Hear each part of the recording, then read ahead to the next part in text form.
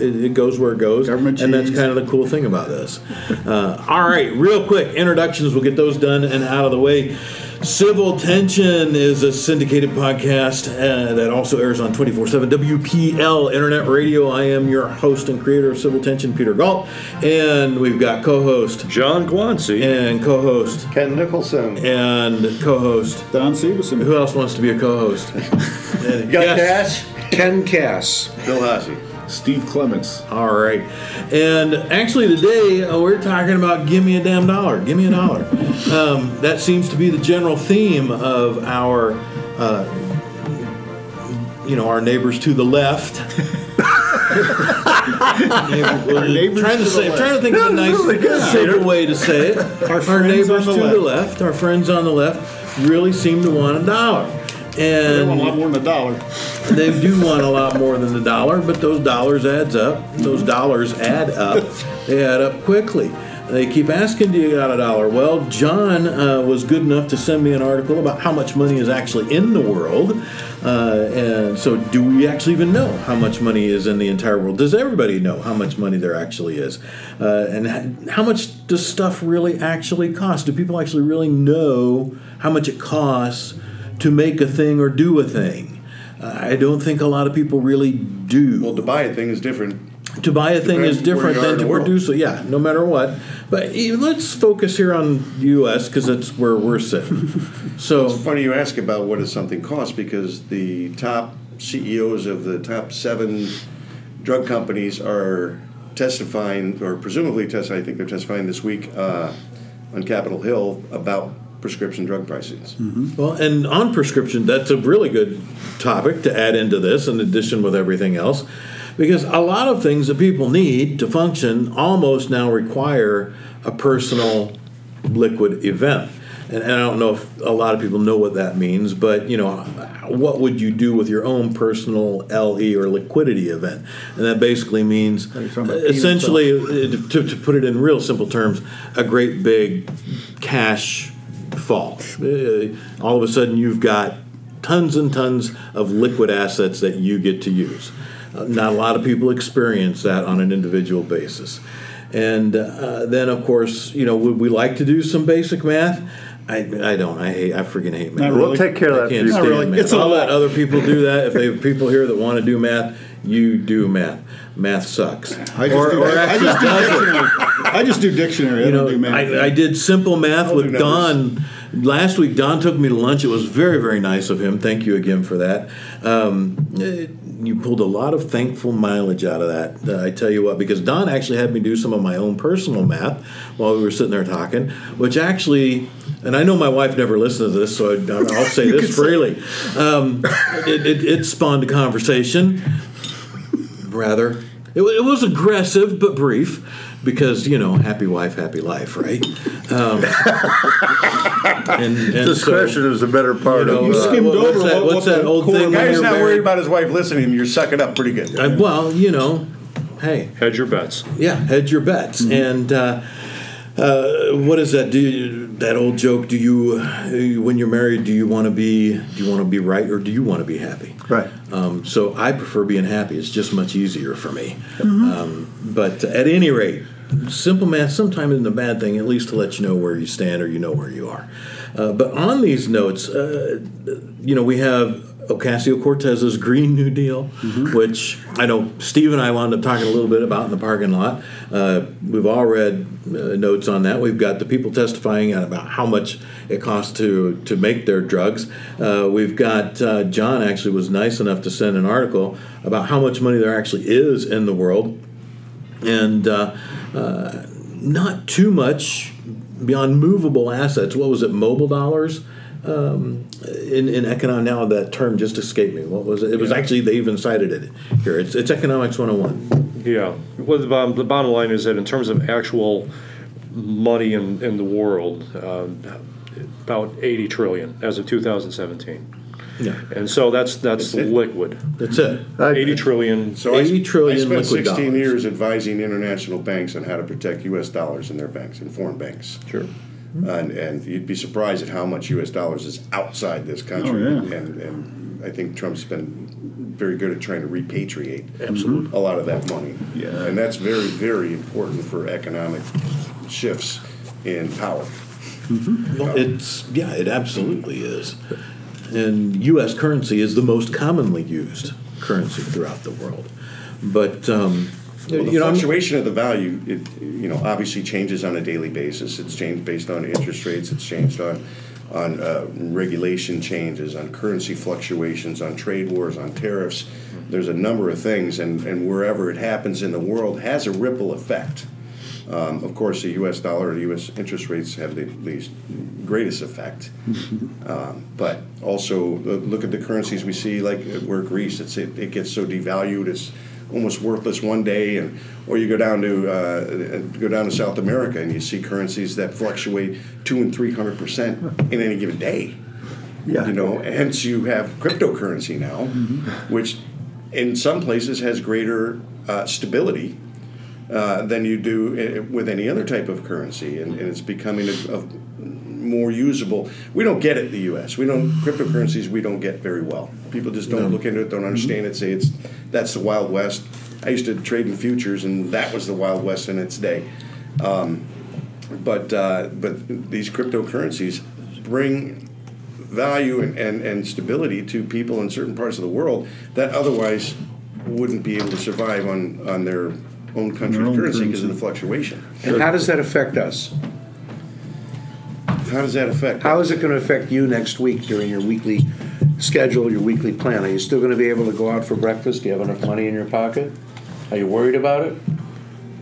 Not personally, no. And I'm not worried about it. You worried about it? Nope. You worried? Anybody here worried about eating next week? Or No. are you okay? And I'm okay. And therein lies the rub.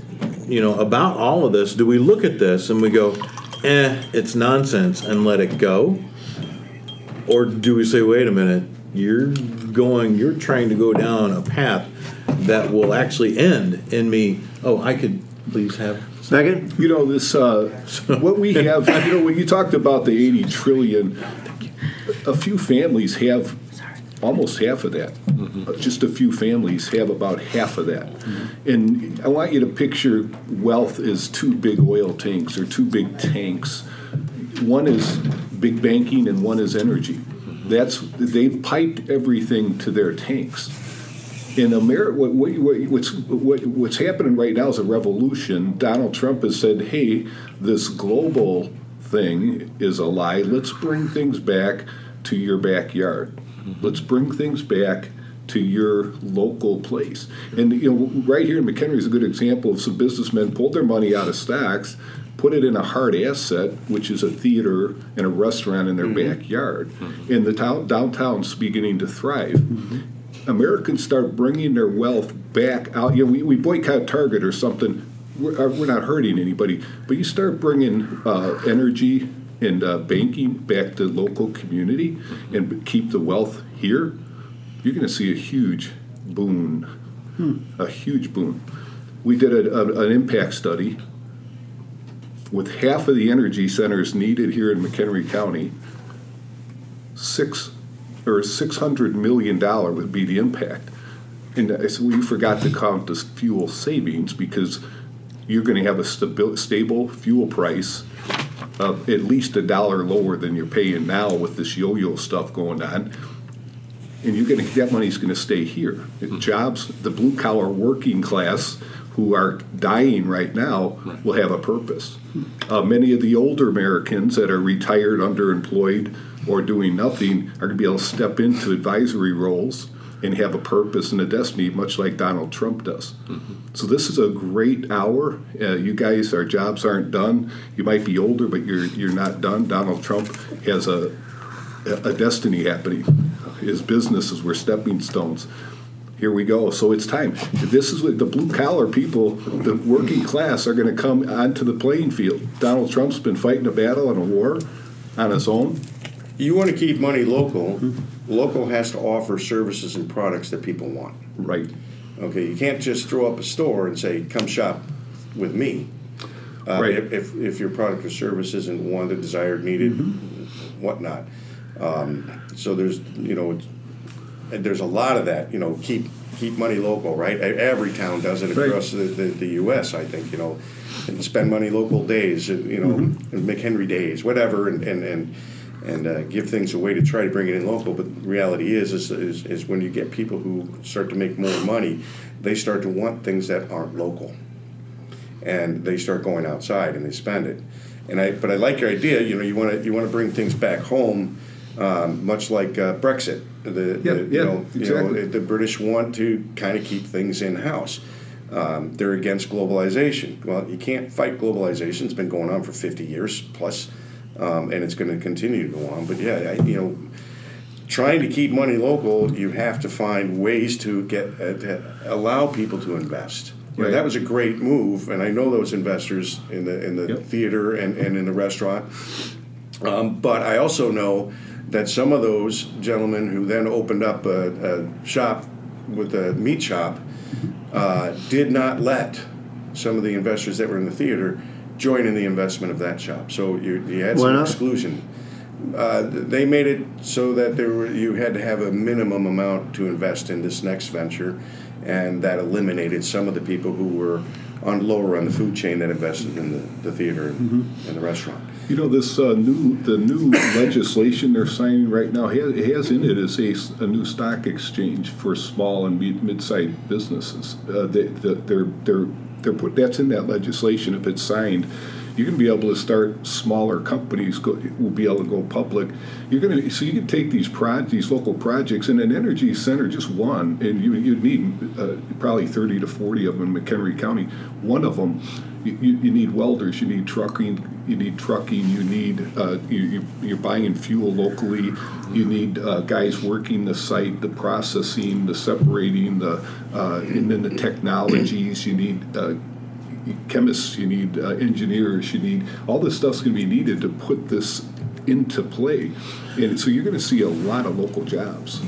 Well, here let me talk on that. Well, Ken, actually, did you have something to say? I did. Go ahead and do that. Started out with entitlement and expectations.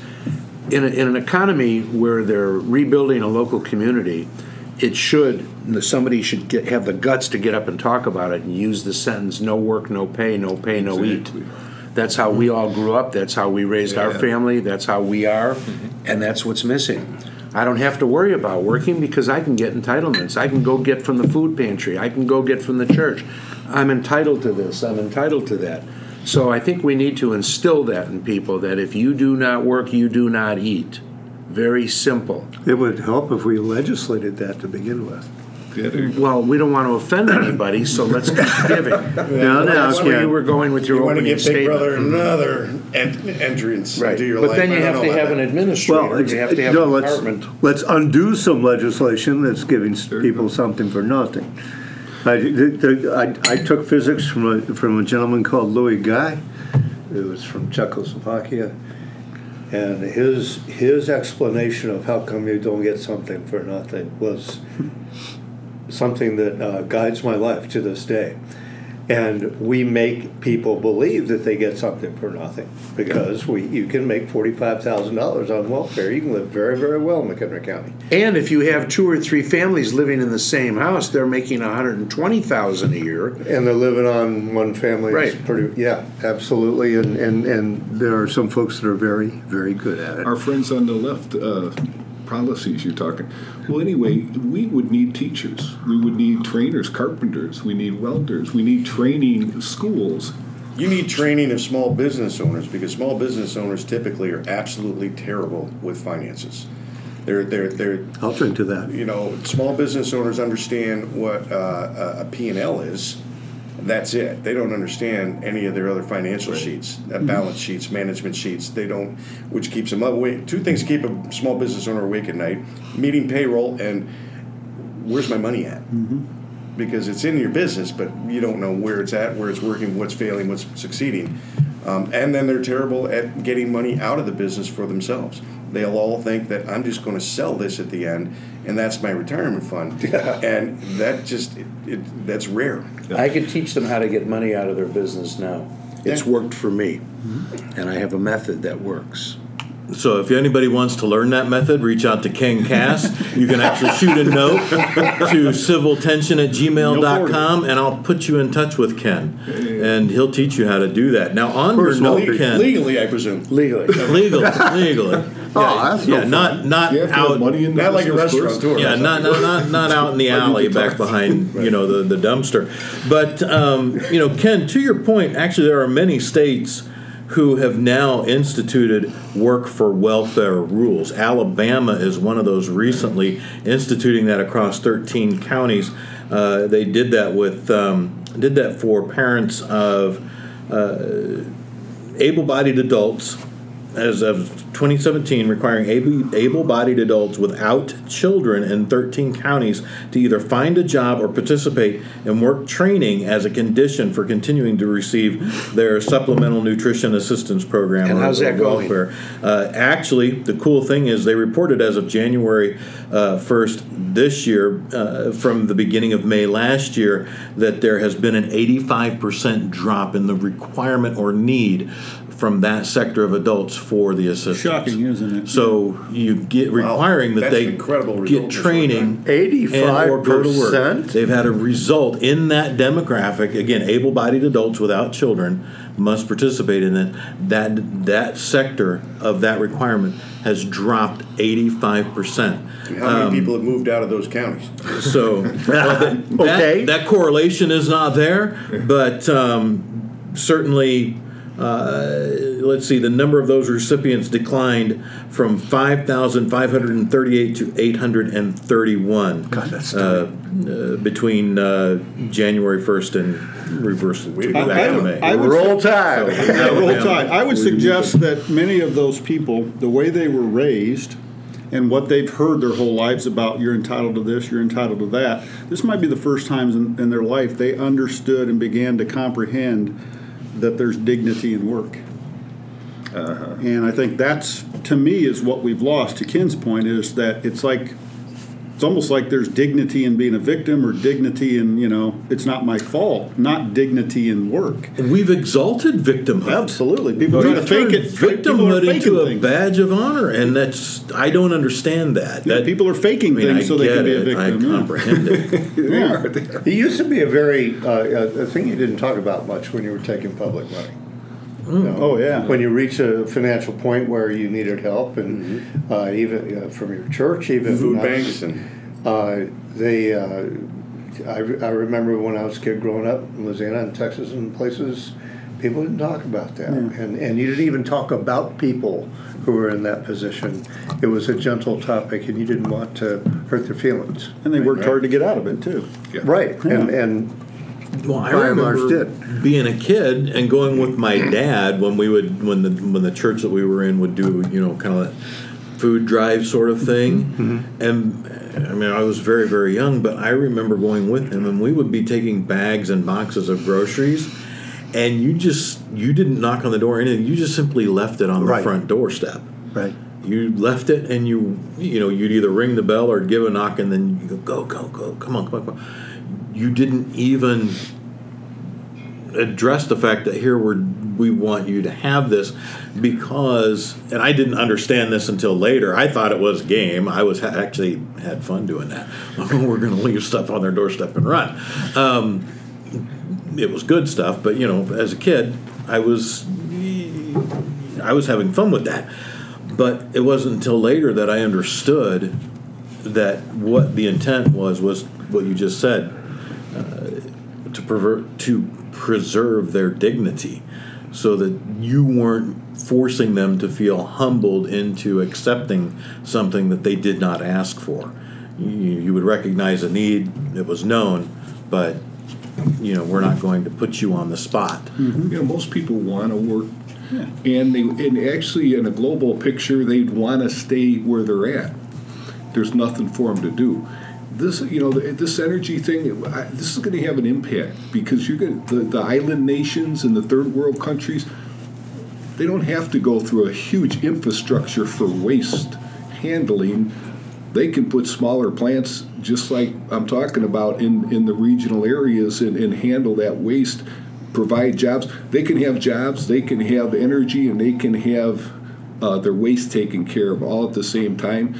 America coming back home to the backyard, becoming strong, is what makes the rest of the world come up in levels of excellence. They can come out of where they're at because there's a way to do that, and we can bring that technology down to them. And instead of a few families having half the wealth of the world in their bank accounts, and they never use it, by the way, they use our money when they want something done. Let's spread the wealth around that way, where people are working and actually doing something, accomplishing something, bringing their own money in. Let's spread the wealth that way. Yeah, let's do it by policy, not by You're the one that confiscation. showed me that. You can talk about that a little bit if you want. John, You've been too quiet. I'm pointing at you. No, I know you're pointing at me. I don't know what I did wrong. You've been very quiet. Oh, you did something right, actually. John shot me a copy of an article or a link to an article out of Forbes, which I thought was really, truly remarkable because, to Steve's point, this begins eliminating the entire argument against green energy, green renewables, things like that, because this solves that problem. Right. But tell them about that. Well, I guess the premise that I personally always come at the matter of wealth and spreading it around and all the rest of it is that does it actually maintain individual liberty and does it maintain individual dignity? I remember once upon a time when I lost what I was doing for a living in the form of recession. I remember when I went and applied for unemployment, which is very different than welfare. Some people like to make the correlation to those that they're the same, and they're absolutely different things. I remember when I went in and I sat with my hat in my hand and I applied and was approved for unemployment. I went back out and into the car and I sat down in the car and I put my head on my steering wheel and I cried. And I sobbed because there was a stripping of my liberty, there was a stripping of my dignity. I become a ward of the state at some level in my own mind. I didn't have a place to go, I didn't have a place to plug in, I didn't have a way to contribute. Everything had been torn away from me in that way, if you will. And we can certainly argue, to what extent does a person contribute to their own demise. But the bottom line is that everything had changed. And I think that one of the reasons that we started this conversation, at least when Pete and I were talking about it over the preceding week, it was the fact that the left doesn't really know how to add very well, right? And whether it's $80 trillion or $100 trillion or whatever it is, it really doesn't matter. And it really doesn't matter whose bank account it's in from the purpose of the discussion. The problem is that the Green New Deal is the estimated $93 trillion. Mm-hmm. Okay, so again, the left doesn't know how to add very well. And so you have $93 trillion on that. You have $15 trillion spent on the war on poverty, approximately adjusted for inflation current dollars. Mm-hmm. So once you start adding up all the different programs and all the different wish lists and all the pie in the sky and the fact that you have welfare dollars actually competing in the job market, keeping people out of the job market, out of the labor force, it's no wonder that we have this 22, almost $23 trillion national debt that we're in. And everyone say, well, it's a fraction of GDP, blah, blah, blah. And it's like, no, I'm not concerned about, to Ken's point, I'm not concerned about whether I can get something to eat next week or next month or even next year. But I am darn concerned about where my daughters will be, right? And what kind of country they're going to live in. Where my children will be. The issue of Venezuela, the issue of Cuba, the issue of unsustainability doesn't come in a pounce. It doesn't come in a big leap. It comes in the turning up of the heat of the BTUs, and you're sitting in a cold pot of water, and all of a sudden you're cooked, and there's nothing you can do, right? It's how you cook a frog. Put them in the cold water, turn on the heat, let them done. That's it.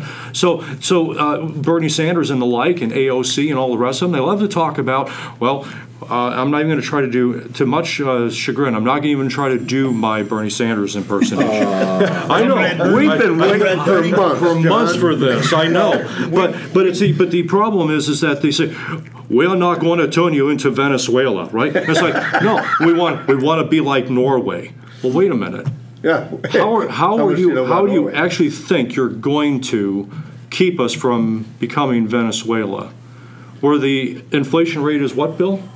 About what? 50, Depends on the day. like a 1,000,000%. Could be 20%, could be 300% any given Right. day. I mean, last time, the other day, I heard it was like 30,000%. I mean, it's off the chart. it is. It's just off the chart. There's a whole bunch of broke Right. old people in And Venezuela. so the issue. So back to this article that I found on couple of rich Forbes.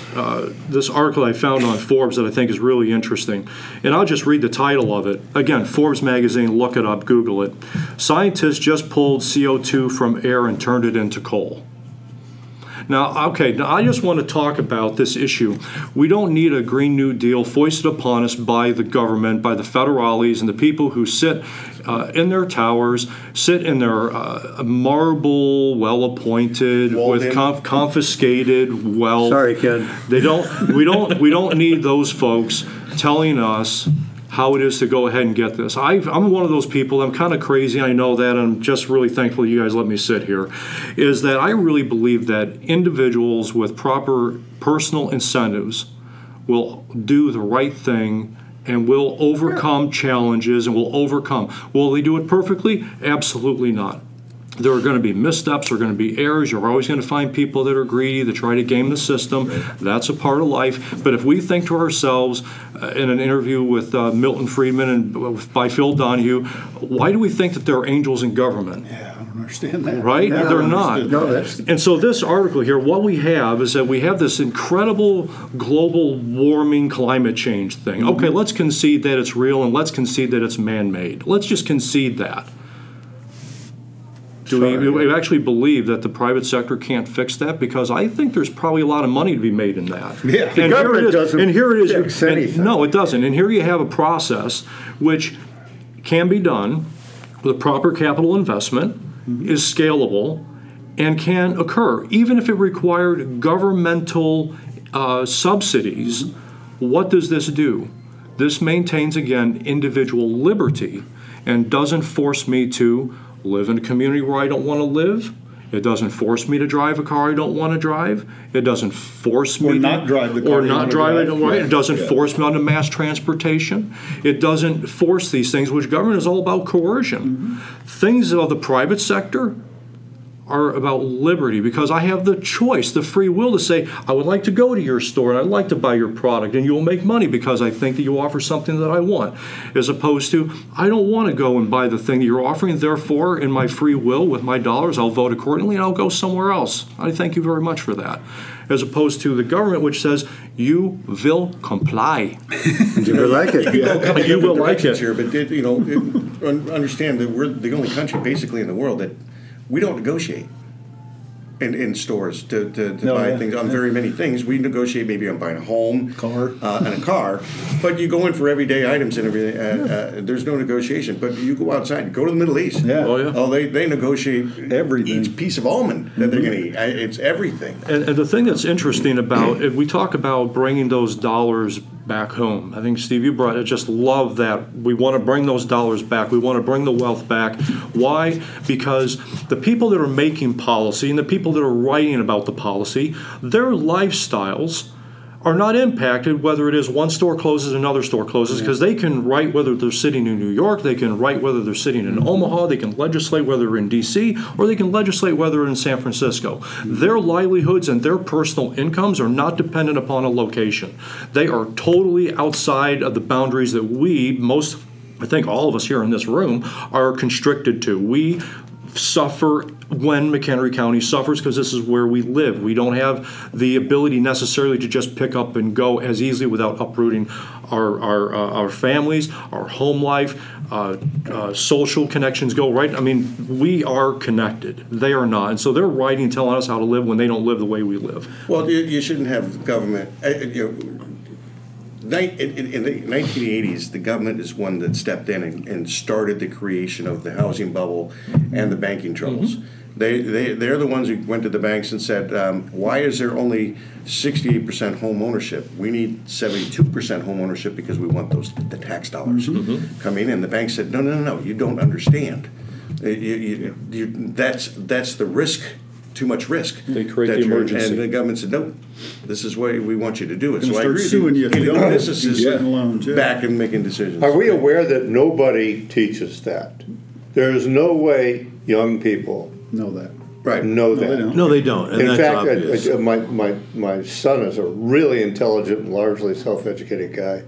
And the first time I laid that kind of stuff on him a couple of years ago, I had no idea. he was 32, 33, and he said, "Dad, that doesn't, that's a lot of bullshit." Because the government bailed banks out. And he came back 3 years later and said, "Oh my God, I just became an anti-government guy, absolute value." And the common phrase is, if you want to get it done badly, give it to the government. If you want to get it done right, give it to the private sector. It is a fundamental truth. If it's easy to understand just from a picture, from an understanding of the motivation of the people involved. We are not incenting anybody in our government to do things right. They are not in the business of, in their own heads, of fixing things. They are in the business of getting reelected, and the way you do that is a communications fraud thing that has absolutely nothing to do with fixing problems. Okay, And hold on it to may be a that little thought just a cynical, second. I want to go now from Ken N to Ken K, because I know you sat back and took a breath to say, but then you were very quiet, and then you sat back again and you were very quiet. So I jump have in something here. to say, and I Yeah, want to direct go ahead. it towards you, John. Sure. So you had a job, and you lost the job for whatever reason, and you had a backup that you could go collect money not to work. And you did. And you say it bothered you a little bit, but you did it. What would have happened if you didn't have a place to go to collect money not to work, and you had to wake up in the morning and say, gee, I think I better get another job today? I think that's a great question, and I'm glad you asked it, Ken, because I've got an answer for it. It's not an issue as to whether it is I had a safety net as to whether it is I had an issue of a hammock. We're not talking about people who have unemployment, that have issues and are confronted with a hard situation in life. Everyone's confronted with a hard situation in life, and I think that one of the measures of a just and moral and ethical society is to provide for those people who fall on hard times, whether they contribute or don't contribute to those circumstances. Because, brothers, we've all been there, have we not? Can I get an amen? Absolutely. We've all been there. So it is not the issue of that, but it is the issue of generation after generation of being on welfare as opposed to unemployment. It is an issue of generation after generation of government dollars and welfare dollars competing with the private sector, keeping people out of the job force, when we in this nation, because of deregulation and proper action on the part of the executive branch and Donald Trump, that we now have a 7 million job need right now. We are 7 million in the hole. That is 7 million jobs that are not filled. And we have certainly that many people who are on welfare that with proper education, proper training. I would even go as far as to say, Ken, that it'd be absolutely okay. Look, we have these many jobs. We will train you. We'll pay for that, so on and so forth. Let's get you off the welfare rolls. Let's get you into education. Let's get you onto a job, because then, and you say, well, what about the individual? Shouldn't they pay for a little bit of that? I got news for you, folks. They are going to absolutely pay for that in the form of their tax dollars on the one side, and they're going to pay for that in the fact that they're no longer forcing confiscation of private sector funds to pay for their dependency. These are the very same issues that Winston Churchill wrestled with. I would encourage everyone here to read a book called Churchill's Trial, written by Dr. Larry Arnn of Hillsdale College. He wrestled with these very same issues with regards to the Fabian socialists. And that, look, do we want to have a safety net? Absolutely, completely and totally right. Have to have it, must have it, no doubt. But we cannot allow people and should not permit people that are of working age, working able-bodied, as opposed to perhaps a single mother who has children and she has a hard time working. She needs to be taken care of and provided for, but yet not incentivized to have many children out of wedlock. That's another topic, right? So that is not the issue. And I want to reject absolutely and categorically that we either have an absolute and total welfare state Or nothing. or nihilism. That is not the choice that is before us. There is a bubble before us that's already started, and that is retirement. 401k was a very, very poor substitute for a pension plan. All right, and it is going to have a profound effect, starting with baby boomers.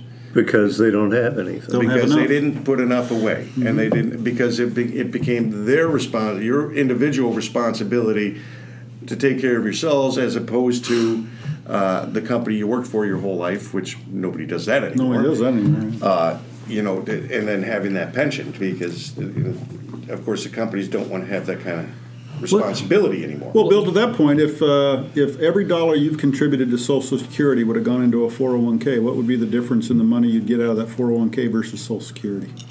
That's an outstanding question and an argument I've heard a number of times. And when you're talking about 401ks, then you're also talking about investments. Right.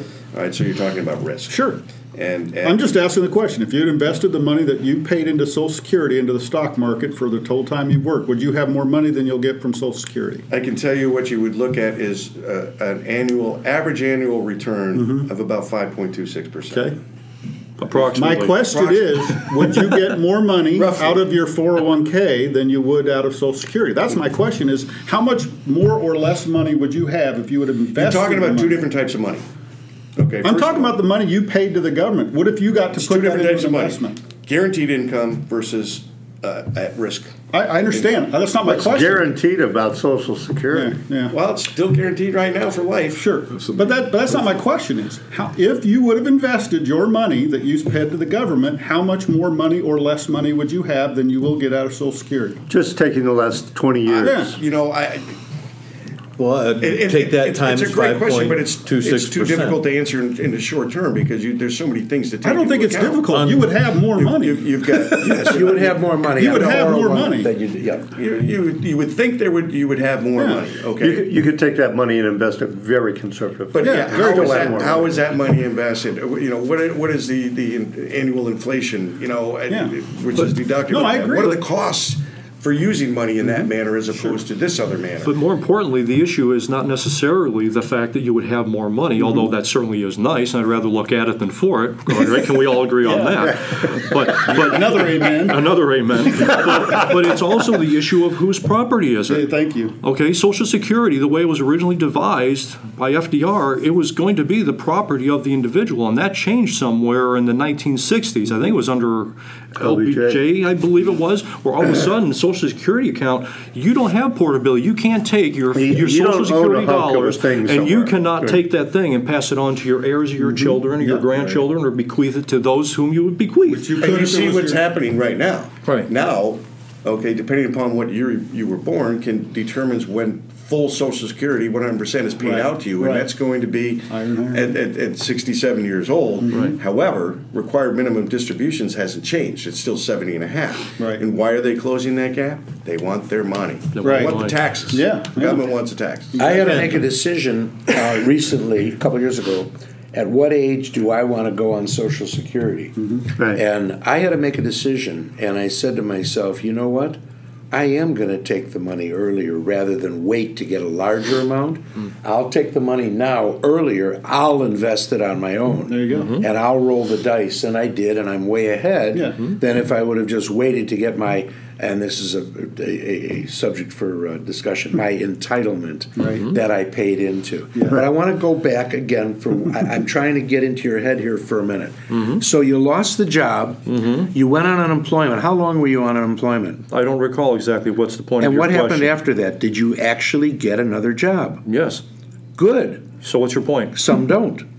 Some say, well, after unemployment, then I'm gonna keep looking. I'm gonna extend it. Then I'm gonna get on welfare. I'm gonna get on. But you picked yourself up, Yeah. and you got yourself a job because nobody dangled a carrot over you and said, you know what, I'm gonna There's more pay and you more not and to more. work. I'm gonna pay you not to get a job. You're gonna be fine. You actually realized that eventually you had to get another job, and you did. I think I'm trying to understand why it is we're actually having perhaps a debate about the same side of the same coin. Well, because what I'm looking at here is that you did the right thing, in my opinion, and other people do, and many don't. Right. Once Well, they Ken, learn to I- get paid not to work, they get used to it. Because the option is available. I'll to buck them. you a little bit on Go that. ahead, sir. Nobody can live on unemployment. No. Okay, you can And live unemployment- well on welfare. Right, and those are two totally separate different things. beasts. I understand that. Right. But if The they didn't have intent- unemployment at all, you'd get Would it get a job. accelerate You'd- the rate yeah, at you which would, people betcha. found You'd another get- job? yeah, Certainly. His company had to pay.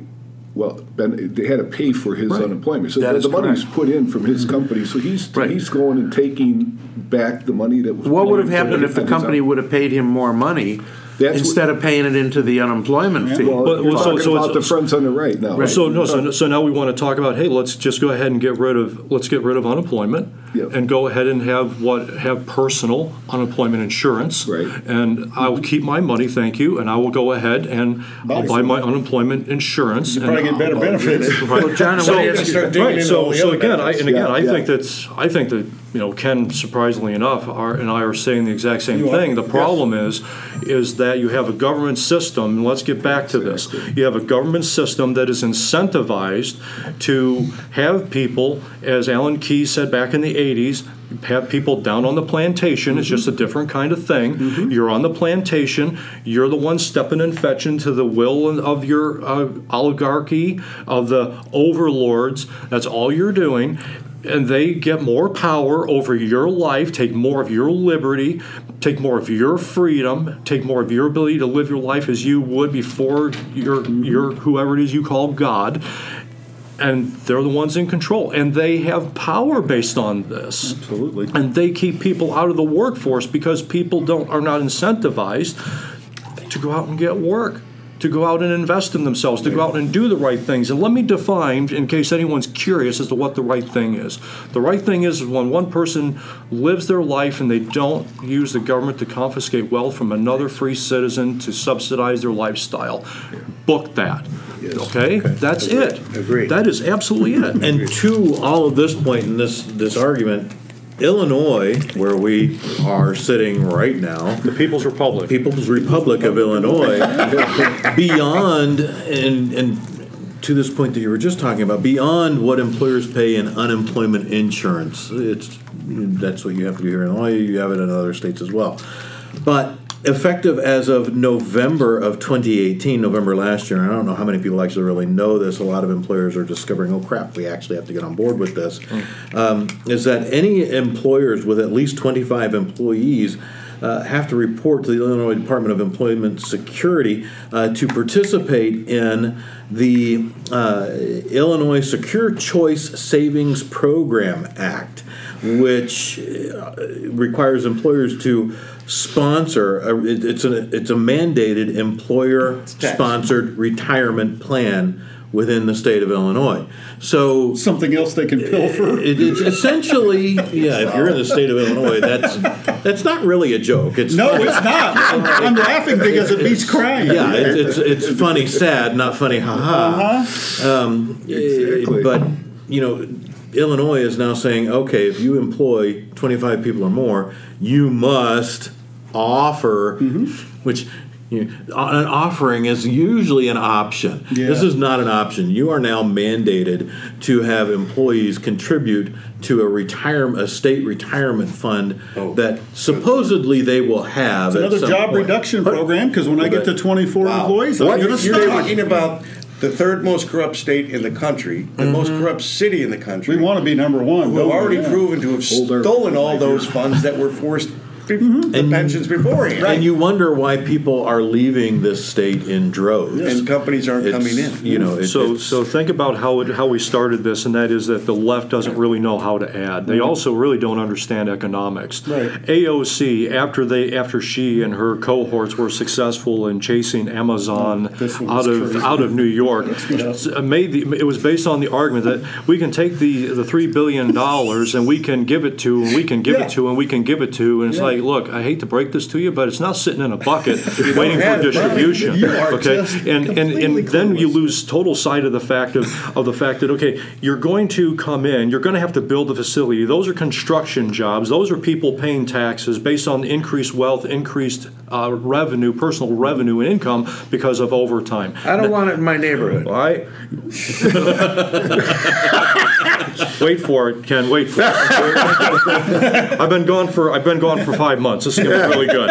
I've been storing it up just for you. And so what it really comes back to is that then you actually have the jobs, and they're good paying jobs, and they are now generating wealth, and now you have more taxes, and the tide is rising, and everyone's ship is rising. But this wasn't about that. This was about the fact that, well, if that happens, those folks or the people in my district, they're going to be wealthier and on their own. That means they're not going to need what? Not gonna Government, need me. not going to need me. But I'm my not gonna- taxes are going to go up. No, they're and not. And the cost No, they're not. of groceries is But going to go up. It Because doesn't. Anytime a big box store comes into an environment, guess what happens? Everything goes down. You know what the biggest tax that's foisted and forced upon people that live in, Airfinger's quote, disadvantaged communities, is the fact that they got to walk down to the mom and pop. They got to pay $5.25 for a gallon of milk because there's not economy of scale, because there's not the sufficient buying power and leverage that buying power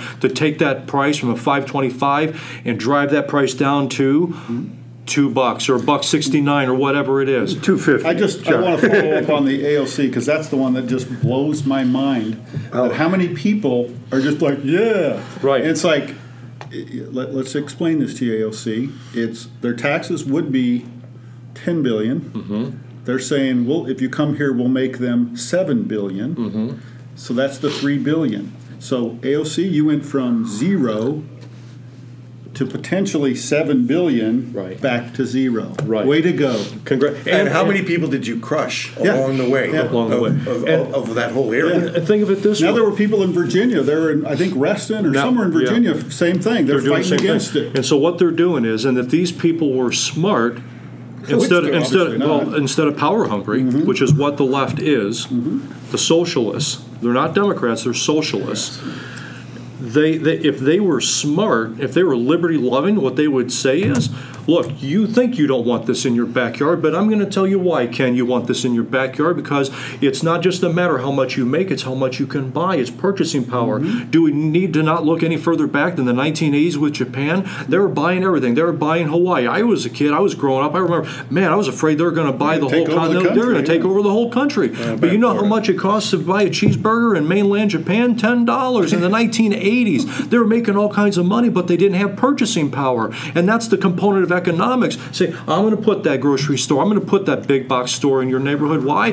Because your dollar that you work hard for, constituent, is going to go further. You will become wealthier on the basis of what you not only make, but on what it is you can buy with that. And therefore, if you don't have to spend $4 on a gallon of milk, you only have to spend $2. You know what you can do with that $2? You can save for your future. You can put it in a retirement account, a 401k. You don't have. I'm just going to go out and buy a bigger car. But you know what I'm saying, right? But that's them and their liberty to do it. But they're in their liberty to do it, as opposed to you absolutely must pay $4 for that gallon of milk. Because why? Because I'm from the government and I'm here to help you. I know what's best. And Bullshit. And the state of Illinois has recently saw to back. that. Well, he's back, and the state of Illinois has Did you recently miss me? saw to that We did. because Love you our too. wonderful new governor, J.B. Pritzker, our very own Pillsbury Doughman, That's how I describe him. Wonderful. Mr. Wonderful. Mr. Wonderful, Never had a job. has signed into law the new Illinois minimum wage act that will bring Illinois minimum wage to $15 an hour by 2025. So 6 people will get that wage because no one. Everything else will be and that's the automated. thing, though. So if you think, to win a job that pays 100 and something thousand. So you know what drives wages up? Surplus jobs. Yeah. And diminished supply of labor. exactly. That drives wages are climbing right now without any help from the government. Isn't that Well, fascinating? they already proved in Seattle this doesn't work. The $15 Well, sure. minimum wage. It just And- drove Well, jobs. don't say it's right not out. helping It's the just government because there lunatic. are underlying things, and interest rates are a You big want to part talk? of Want to talk about the unions and how it is it's written into their contract that when the minimum wage rises, that their wages written in their contracts must rise in a commensurate rate. Absolutely. Right. well, and to that point, right now I've got an HR client who just let me know yesterday that, you know what, we actually have to have a new CNC machinist who will run Mazax, knows Mazatrol, can do setups. It's got to be a plug-and-play person. I said, okay, what's your budget for it? They said, just tell us what they need. Well, Right. and that's the way it should be, Right, exactly. instead of mandated. Right. How many times do you go into a fast food restaurant and they screw up your order and you want to say, and you're getting $15 an hour? All right. Yeah, but that's a The mandate- $64 sandwich and fries. And, That's you know. true. But the mandate is not first of all, we have to understand is everyone saying they're for the poor isn't for the poor. There was a thief in charge of a money bag back with a group of disciples with Jesus. He didn't care about the poor. He was mad about the oil that was wasted on anointing Jesus' feet. He wanted to give it to the poor. No, he didn't. He wanted to take some of that money. He wanted some of that money. He was pilfering the money bag. That's what they do. They don't care about the victim. They invent the victim so that you put money and then they can pilfer that money. Another Social Security thing. And no, it's another account to pilfer. That's the dirty little secret. I don't have any hesitation to say that the left does not care about the poor one bit. Not at all. And I'm tired of this getting people on the right being accused of not caring about the poor when I believe it is 100% opposite. Giving to charity demonstrates that thoroughly. Yeah. We're the ones that give. Yeah, it just aggravates me to no end because it's completely We care about the poor because we don't want them to be poor anymore. Right. Yeah. Thank you. And to that point, we saw a tiny demonstration of that. Ken, you were there yesterday morning at the Trinnell Financial Yes. Group. Yeah. They pass a bucket when you say your thing, and if people go over the allotted time, they throw money in the bucket For charity. or for charity, or well, you were there too, Yeah, or you just throw in money. or you just throw in money. Well, I knew I was going to go over, so I had my money prepared anyway. But but it was going to Cystic fibrosis, CF. In less than an hour, they collected over $200 yesterday. Holy cow. For cystic fibrosis. Pocket change. Yeah, that amounted to pocket change from people in that room. Right. So don't tell me there has to be mandated And it happens funds, every week. and it happens every week. And and there are other groups that I've been a part of where you put $1 in a cup or whatever, and at the end of the year they take those cumulative dollars and they donate it. They just happen to do it right there on the spot on a weekly basis. Yeah. I don't mind that so much if that's what's going Because to happen. nobody's making you do it. Nobody's making me do it. And if the government It's my was doing choice. it would have cost us $400 for Right. that $200. And I wouldn't do it if the government said Yeah. you have to. Yeah. Yeah, But it it's would my have choice to twice throw a that level. Finsky in the bucket if I want to. So LBJ took a large chunk of our money and called it the war on poverty. Okay. How's that working for us? That's the interesting question. As I understand it, Same the poverty number rate. of people living below the poverty line has gone up significantly, on the order of 4%. But once again, because it can. Right. And the money we spend on the war on poverty doesn't fix poverty. It doesn't have anything to do with fixing the problem. A lot of people make a pretty good living on it. It's a war on the people in poverty, You don't in my opinion. you don't suppose that these people that own half of the wealth in the world would have planted politicians or investing in making things go a certain way, would you? I mean, when people on the supposedly red seats are voting for blue things, that's a plant on the that's a rhino plant. They're not Republican. They're a planted politician, and their wealth goes from, like, Cortez couldn't afford an apartment. All of a sudden, she's living. She's going to be wealthy now. She's eating hamburgers and living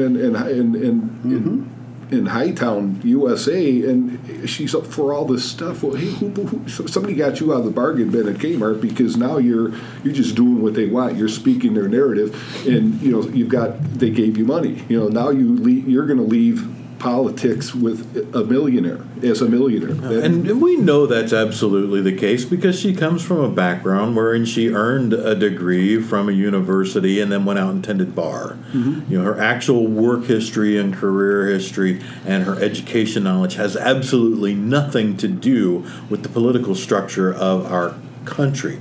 But someone said, hey, you know what? You've got the look we want. You're thinking the way we want you to think. Here's a few bucks. We're going to make you run for this. And that's okay. And that's okay. That's okay. Yeah. That's all right. I think one of the, we're talking about finances and money and our economy and welfare. I think one of the biggest problems that we have is lawsuits, settlements.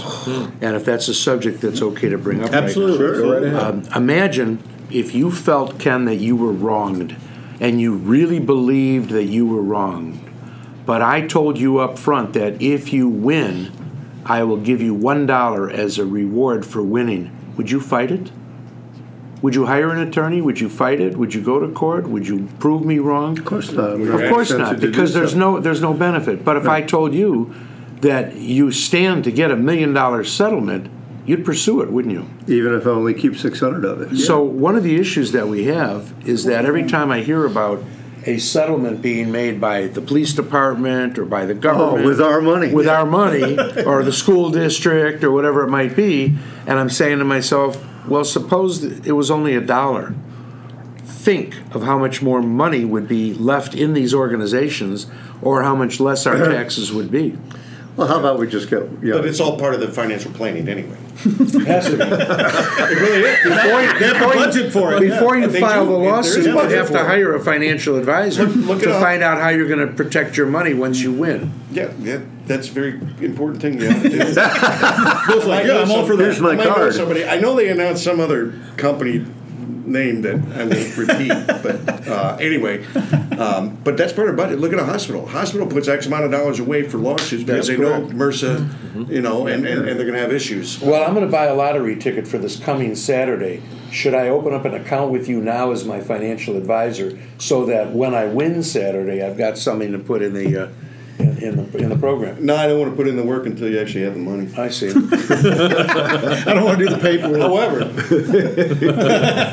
However, If we're talking about your current funds, we This can is talk. interesting about settlements and about money and about awards. But it comes back to incentive. well, but you know, settlement lawsuits also, you know, they're financially driven, right? Most people think, well, okay, if I can sue somebody, I'm going to make some money, and really I don't have to do a whole lot. I'll pay the lawyer or something like that. But lawsuits, you know, and are also a part of trying to stop bad things from happening. You know, like companies that provide inferior products, and the idea is to punish the company to stop them from making these inferior products that then harm people.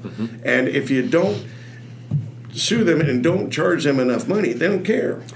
How many times have all of us driven down the road, looked at the car behind us to see what the value is of that car before we decide whether or not, if he gets too close to my bumper, I'm going to slam on my brakes? Be honest. Never occurred to me. Be honest. It occurred to me. Never occurred occurred They're to slamming you. on the brakes because they're tailgating. Because they're him, not because of tailgating the you. si- Not because of No, the but price if of they're their an old product. beat-up car, I'm not going to do it. Yeah. But if it's a Ferrari, I would love to do it because I'm going to own that Ferrari. Cadillacs are better. It's going to be Cadillacs a are better. bashed up Ferrari. Right, right. I wouldn't want to go through the hassle. Yeah, Bill, I want to go back to your Yeah, point but though. when I you already believe- got a bunged up back end, That- this then is it how you doesn't fix There it. you go. That's correct. But Bill, you mentioned the lawsuits and punishing, but you mentioned it earlier. These companies budget for those things. I know that I am at risk because of what I'm doing as a company, so I'll budget for it so it doesn't hurt them. I would be, and again, this requires a lot more thinking than I'm going to give it right now. I would rather if people do things wrong, they go to jail. If it's really that bad, Well, because that would stop them. I'm very familiar with versus, it. you know, well, just take it out of our slush fund because we got sued again. I'm very familiar There's with no a company impact. that has a certain type of product on the market that I happen to have in my system. Exactly. That has paid, and I've heard numbers of paying out as much as $300 million in lawsuits. Right. But there's no incentive for them to, and that they have known since 2004 it should never have been put in anybody, and yet right. to this day it's still put in people. Right. And to this day there's Is still that why lawsuits. you glow? Kind of. Yeah. Well, that's one reason. There's others, but That's just a sparkling personality. But the problem is that's 10% of the profit. Right. Well, who's not going to give up 10% of their? That's profit? what I'm saying is, what if somebody from that company went to jail? That would be a deterrent. Now, you have to have proof and you got to have evidence that shows that. But if definitively somebody was putting stuff in even your with body, proof and definitive. yeah, they can still get good lawyers. Right. But again, I'm saying the point is the lawsuit is not stopping them from doing what Right. is wrong. Right. So the goal, if you said the goal is to try to get people to stop doing what's wrong, it ain't working.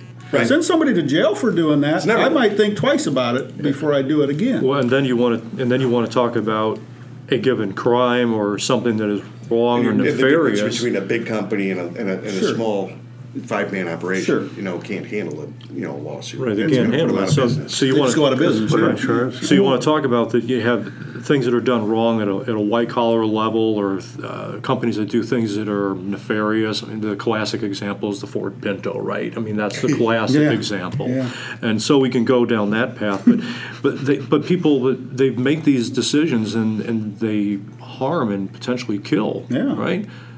Well, shoot, and those folks, what do? Maybe they spend some time in a country club prison or jail, but most of the time they get a payoff, slap on the wrist, and they go about the rest of their lives.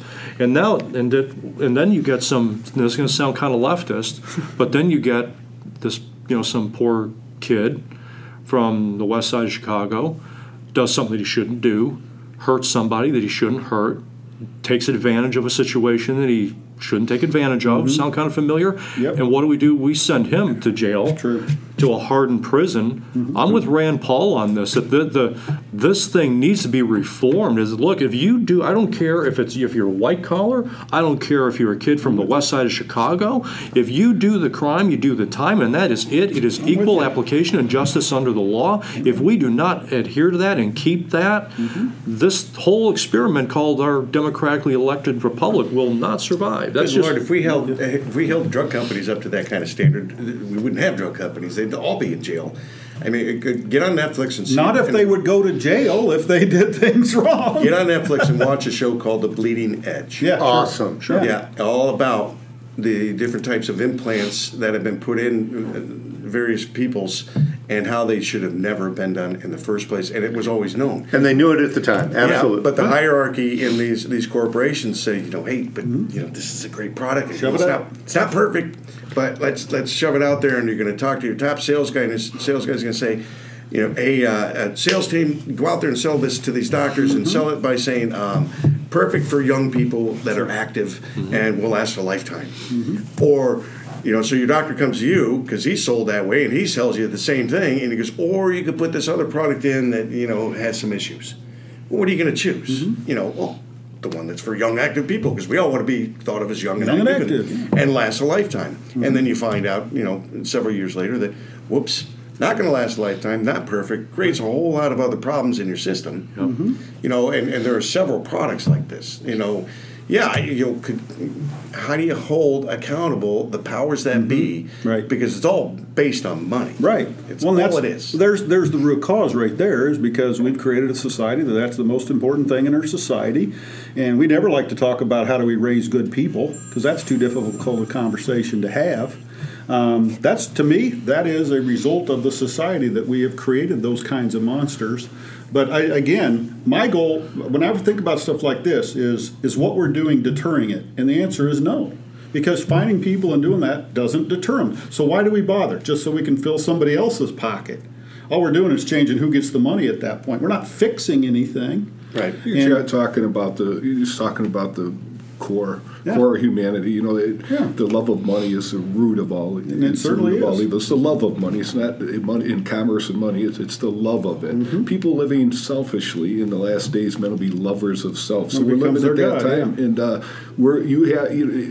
I'm watching this president here who could be living a palace life the rest of his life. He's in his 70s.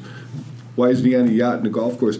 He has a purpose and a destiny. He's serving. He's not lording. Politicians in this country are supposed to serve. They're public servants, but their salaries or their access to money is way too high. Yeah, it's the access. It's not the salary per se. Right. And so these people run for office, and they're lovers of money. They're self-enrichers. They're not servants.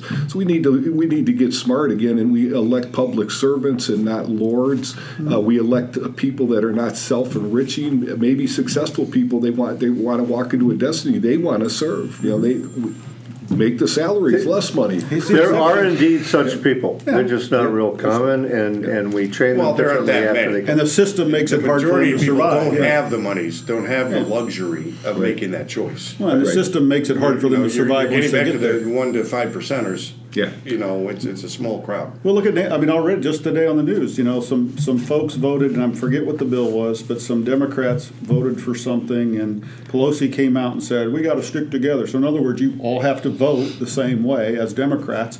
AOC is already out there. She's been in office all of 8 minutes, creating a hit list for people that they're going to go into primary because they didn't vote the way she wanted them to. So that's what happens to people who do try to come there and do the right thing. As soon as you don't toe the company line, boom, we're targeting you and we're going to get you out of here. You know, but look at the opposite side of that coin of the people who can have that choice. And the opposite side is those of us who do networking and quite a bit of networking will recognize the fact that every networking event we go to is filled with those people who are well into retirement years that should be enjoying those retirement years that have no ability to even come close to enjoying it. They're working. Right. You know, that was their choice to do it. Yeah, you know, in some cases it is, yeah. You're an example of that. Right, and you're going to see more and more of that because this, again, the 401k is just a poor substitute, and people aren't saving enough.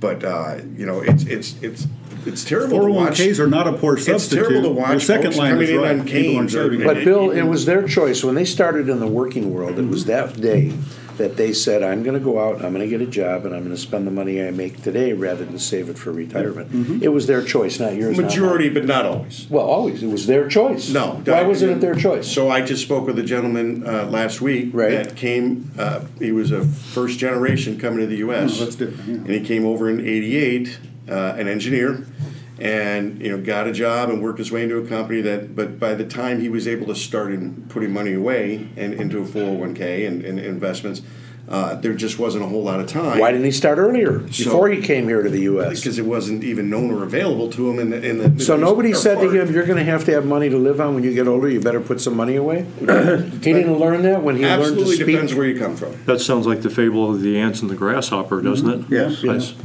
Yeah.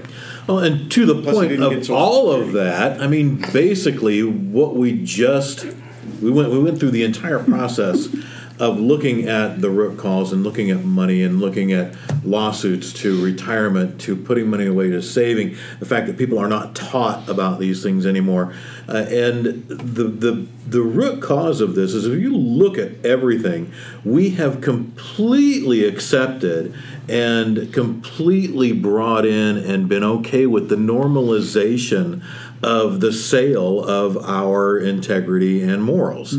We're cool with that. You even mentioned Netflix, which is owned in no small part by Mr. Soros. He's got some big financial. Got a little bit of money. And Netflix has a propaganda if you watch stuff in it. Anyway, that aside, we've actually got to the point where companies are going to do things until they get sued. That's why they have insurance companies. You can buy insurance for almost anything now. And as a matter of fact, a member of my family who actually even acts as attorney for us he specializes in other areas, but also for insurance companies. He actually reviews the policies they've written themselves and says, yes, you're going to have to pay for this, or no, you don't have to pay for this because the policy you wrote doesn't cover that. And so he actually advises them on their own dadgum policies because they're this friggin' thick, and I'm holding my fingers about, 3-4 inches? 6. Yeah, right. I'm glad you Ken By men's corrected measure, me. by man's measure, yeah. measure. But at any rate, we've actually allowed this to become normalized. We've accepted it that, at some point, integrity has a price. Our morals have a price, and it costs this much. And we apparently are good with that because we have a society that's structured entirely on that concept. You know what has a price? Freedom. Personal, individual liberty and freedom. And I don't mean that in a military way, that is those who paid some paid all. I don't mean that. I mean in terms of how it is, if you want your personal, individual liberty and freedom to live your life before whoever it is you call God to be intact, you have to pay a price. You have to sacrifice, you have to plan, and you have to pray. And you can't be about this whole thing, well, I'm just going to live the life I want to live. Devil may care. And when I get down to the end of the road, someone owes me a retirement, or someone owes me this, or someone owes me that. Because it just isn't the case. And it isn't the case, why? Not because John says so. It's because it isn't sustainable. And it comes back to where we started. At some level, the actions that we take as individuals and the actions we take as a society must be sustainable. If it's not sustainable, then you shouldn't do it. Open borders and welfare state, non-sustainable. It's impossible. It's impossible.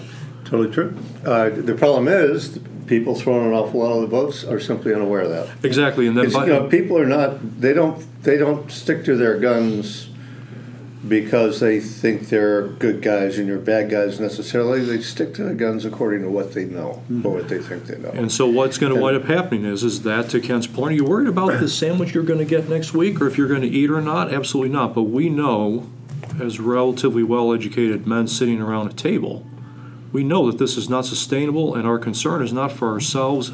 I'm 48. It's not even potentially within my lifetime. But my children, I say play the movie forward. or my grandchildren, it's Play the train movie wreck. forward. It doesn't end well. This movie doesn't end well if we don't change the script writer. Right. Well, there's a body transfer going on with all the migration happening, and like I said earlier, a wealth transfer would be better. And we don't have to take anybody's wealth. We just need to set something up and pipe the wealth to our own backyards. The problem with doing that is the government likes to get involved because they want a piece of that action. How do you transfer wealth? The wealthy know how to do this. Well, the persecution is always, even in the time of Christ, persecution is always about position and wealth, protection of position and wealth. And what you have right now is these elitists are, we fought a revolutionary war, but guess what never was totally freed up was money. We are still married to the East with money. So you think the wealthy should spread more of their money? No, I don't. I think we should create things that will pipe the purchasing of people to the communities that they're in. I agree with that. I think we all agree with that. Let's shut the gate valve to the elite. But let's talk about the elite for a minute. Okay. Nobody woke up in the morning and said, in 20 years, I'm going to make myself elite. Right. It happens over hard work. It happens over positioning yourself. And I think those that have it should be able to keep it. The good ones that have it do, in fact, spread it back over the community They already. do indeed. All right? Right. And as you know, as most of us know, when we mentor somebody else, it makes us better. When we pay it forward, when we share, it makes us better. Sharing your gift. So right. Absolutely. So those that are in the elite position, good for them. Good for them. Well, it depends on the definition of elite. I don't think of it just right. financially when I think of elite. I Right. think of the elite as the government class, and there's a lot of people working in our government right now that are the elites that aren't necessarily the wealthiest 1% of this Correct. country. Nor are they hard workers. Right, nor are they hard workers. I agree with you. People who have earned their living, I trust you with your money way more than I trust AOC. Exactly. Simple as that. Right. Right. That's what he's And that's And what, it's that's none what I of think her we all damn business what you do with your money. Correct. And I think we all agree on that. And I was speaking, was it yesterday when I was speaking, I said, the harder you That was work, Joe the that luckier said you that. get. You ever heard that one? The harder you work, the luckier you get. Yeah, we heard that yesterday. Right, you heard it from me. And exactly what that means is, it appears, oh, you're lucky, you got that big contract, or you're lucky, you've got that house in Hilton Head. Fact, I worked very hard. Yeah. It appears that it was luck, but it was hard work that got me there. Because people don't see the hard work before just that. see the All they house. see is that end result. It appears to that you be. achieved. Yes. It appears that you're lucky. It's like when you're in sales. I'd like to see the hard work Pritzker did. Well, when you're in sales, Well, some people. well, wait a minute now. A lot of people, Tommy Somebody and did. some of the other Pritzkers did to get Yeah, there. somebody did, just not him. It's interesting because in sales, I was married to somebody that earned a cruise. All of her friends said, "Oh, you want a cruise? I love that. You didn't win anything. You worked hard. You earned it." And all of us that are sitting here at this table today earned our positions that we're in right now. I don't know about any of you, but nobody gave me my position where I'm at right now. I earned it. And I would choose to wake up in the morning and earn it every day, to go for the chase the deal, have fun doing it so that your family can eat. The concern here, consensus seems to be that we're all concerned not about us, but about the future and about our family. And believe it or not, just the same way our parents were concerned about us and how we were going to get through this, and we did, I believe that our kids will. I know mine are getting through it right now, and then my grandkids will get through it. It happens. But there are people, if they head their way, that will be much more difficult for them to do that. I mean, if you get 90% tax rate, 70%, I mean, it's just. But then those people that choose to stay here and tolerate it versus moving to another state like so many did because they wanted to avoid the taxes and the rules. But there are people that want to turn the whole country into what we're happening Right. here, though. So you have that choice. If I don't want to go to a dentist in McHenry Go to one to in get a West. crown for $1,500, Go to Mexico. I have the option to get on a plane and go to Mexico and get that same quality crown for $250. It's my choice. It's not you or anybody in the government telling me what I can and cannot do. The problem, And that's important. and that's absolutely true. And the problem is, though, that pretty soon there won't be anywhere to go. Why not? I mean that within the context of continental contiguous 48. Right. And I want to, okay, so what we've seen, though, is that we say, well, we made it through, therefore our children will make it through. That is not a foregone conclusion. It's not the parents that were in Venezuela last round. Right. I mean, that's not a foregone conclusion. There will come a day, potentially, when it is our children or our grandchildren will not see a red Texas. It will be a blue Texas. It will be a blue Florida. And, I mean, once you lose Texas, you lose the Union. I mean, it's over. History It's not tells us sustainable. we will fall. There's always a History- tipping point, and there's always a place where we don't necessarily have the ability to battle our way back. There's always that tipping point. If anything shows us that, Edmund Fitzgerald did. That thing, you know how many miles, nautical miles, that thing traversed the Great Lakes? Over 1 million miles from Minnesota to Ohio, back and forth, back and forth. It was 17 miles outside of Whitefish Bay, and it went down in less than 2 minutes. I mean, I'm sorry, but there are tipping points in history. Well, I heard that the way that Trump is planning on raising money for the U.S., did you hear it this morning? He put Montana up for sale, and Mexico's going to buy it. That's something. Actually, that theory came out about a week or two ago. It was Montana. Yeah, it it's Montana. It was Montana, $1 trillion, and it was Canada. Oh, that's right. I'm sorry. Canada was going to buy it. Okay, That makes and more so, sense. And so at the end of it, but the problem is the deficits are not a revenue problem. Deficits are a spending problem. Exactly. Deficits are a lack of We would just spend that maturity trillion in the on the blink part of the an eye, huh? electorate. We would spend that trillion before we could blink. You can't. Well, It's already spent. we'd be 21 already million spent. in trillion in debt. If we Right. just put it It's all already back. spent. And at this point here, we This do is the actually need longest to. civil I think our case time ever, is maybe. spent too, No, isn't it? it's not quite the not a longest. record? It's close. But we are actually well over the hour at an hour and 18 minutes here. Just edit me out of it. Well, no, none of this is getting edited. I enjoyed this one. be a This was long great. version. It'll just, it'll be a long one. So thank you all very much. You can About golf 6 clap inches. yourselves out of this. And we'll look forward to recording number 61 next week. Have a wonderful week. Thank you, Peter. And thank you all. Thanks.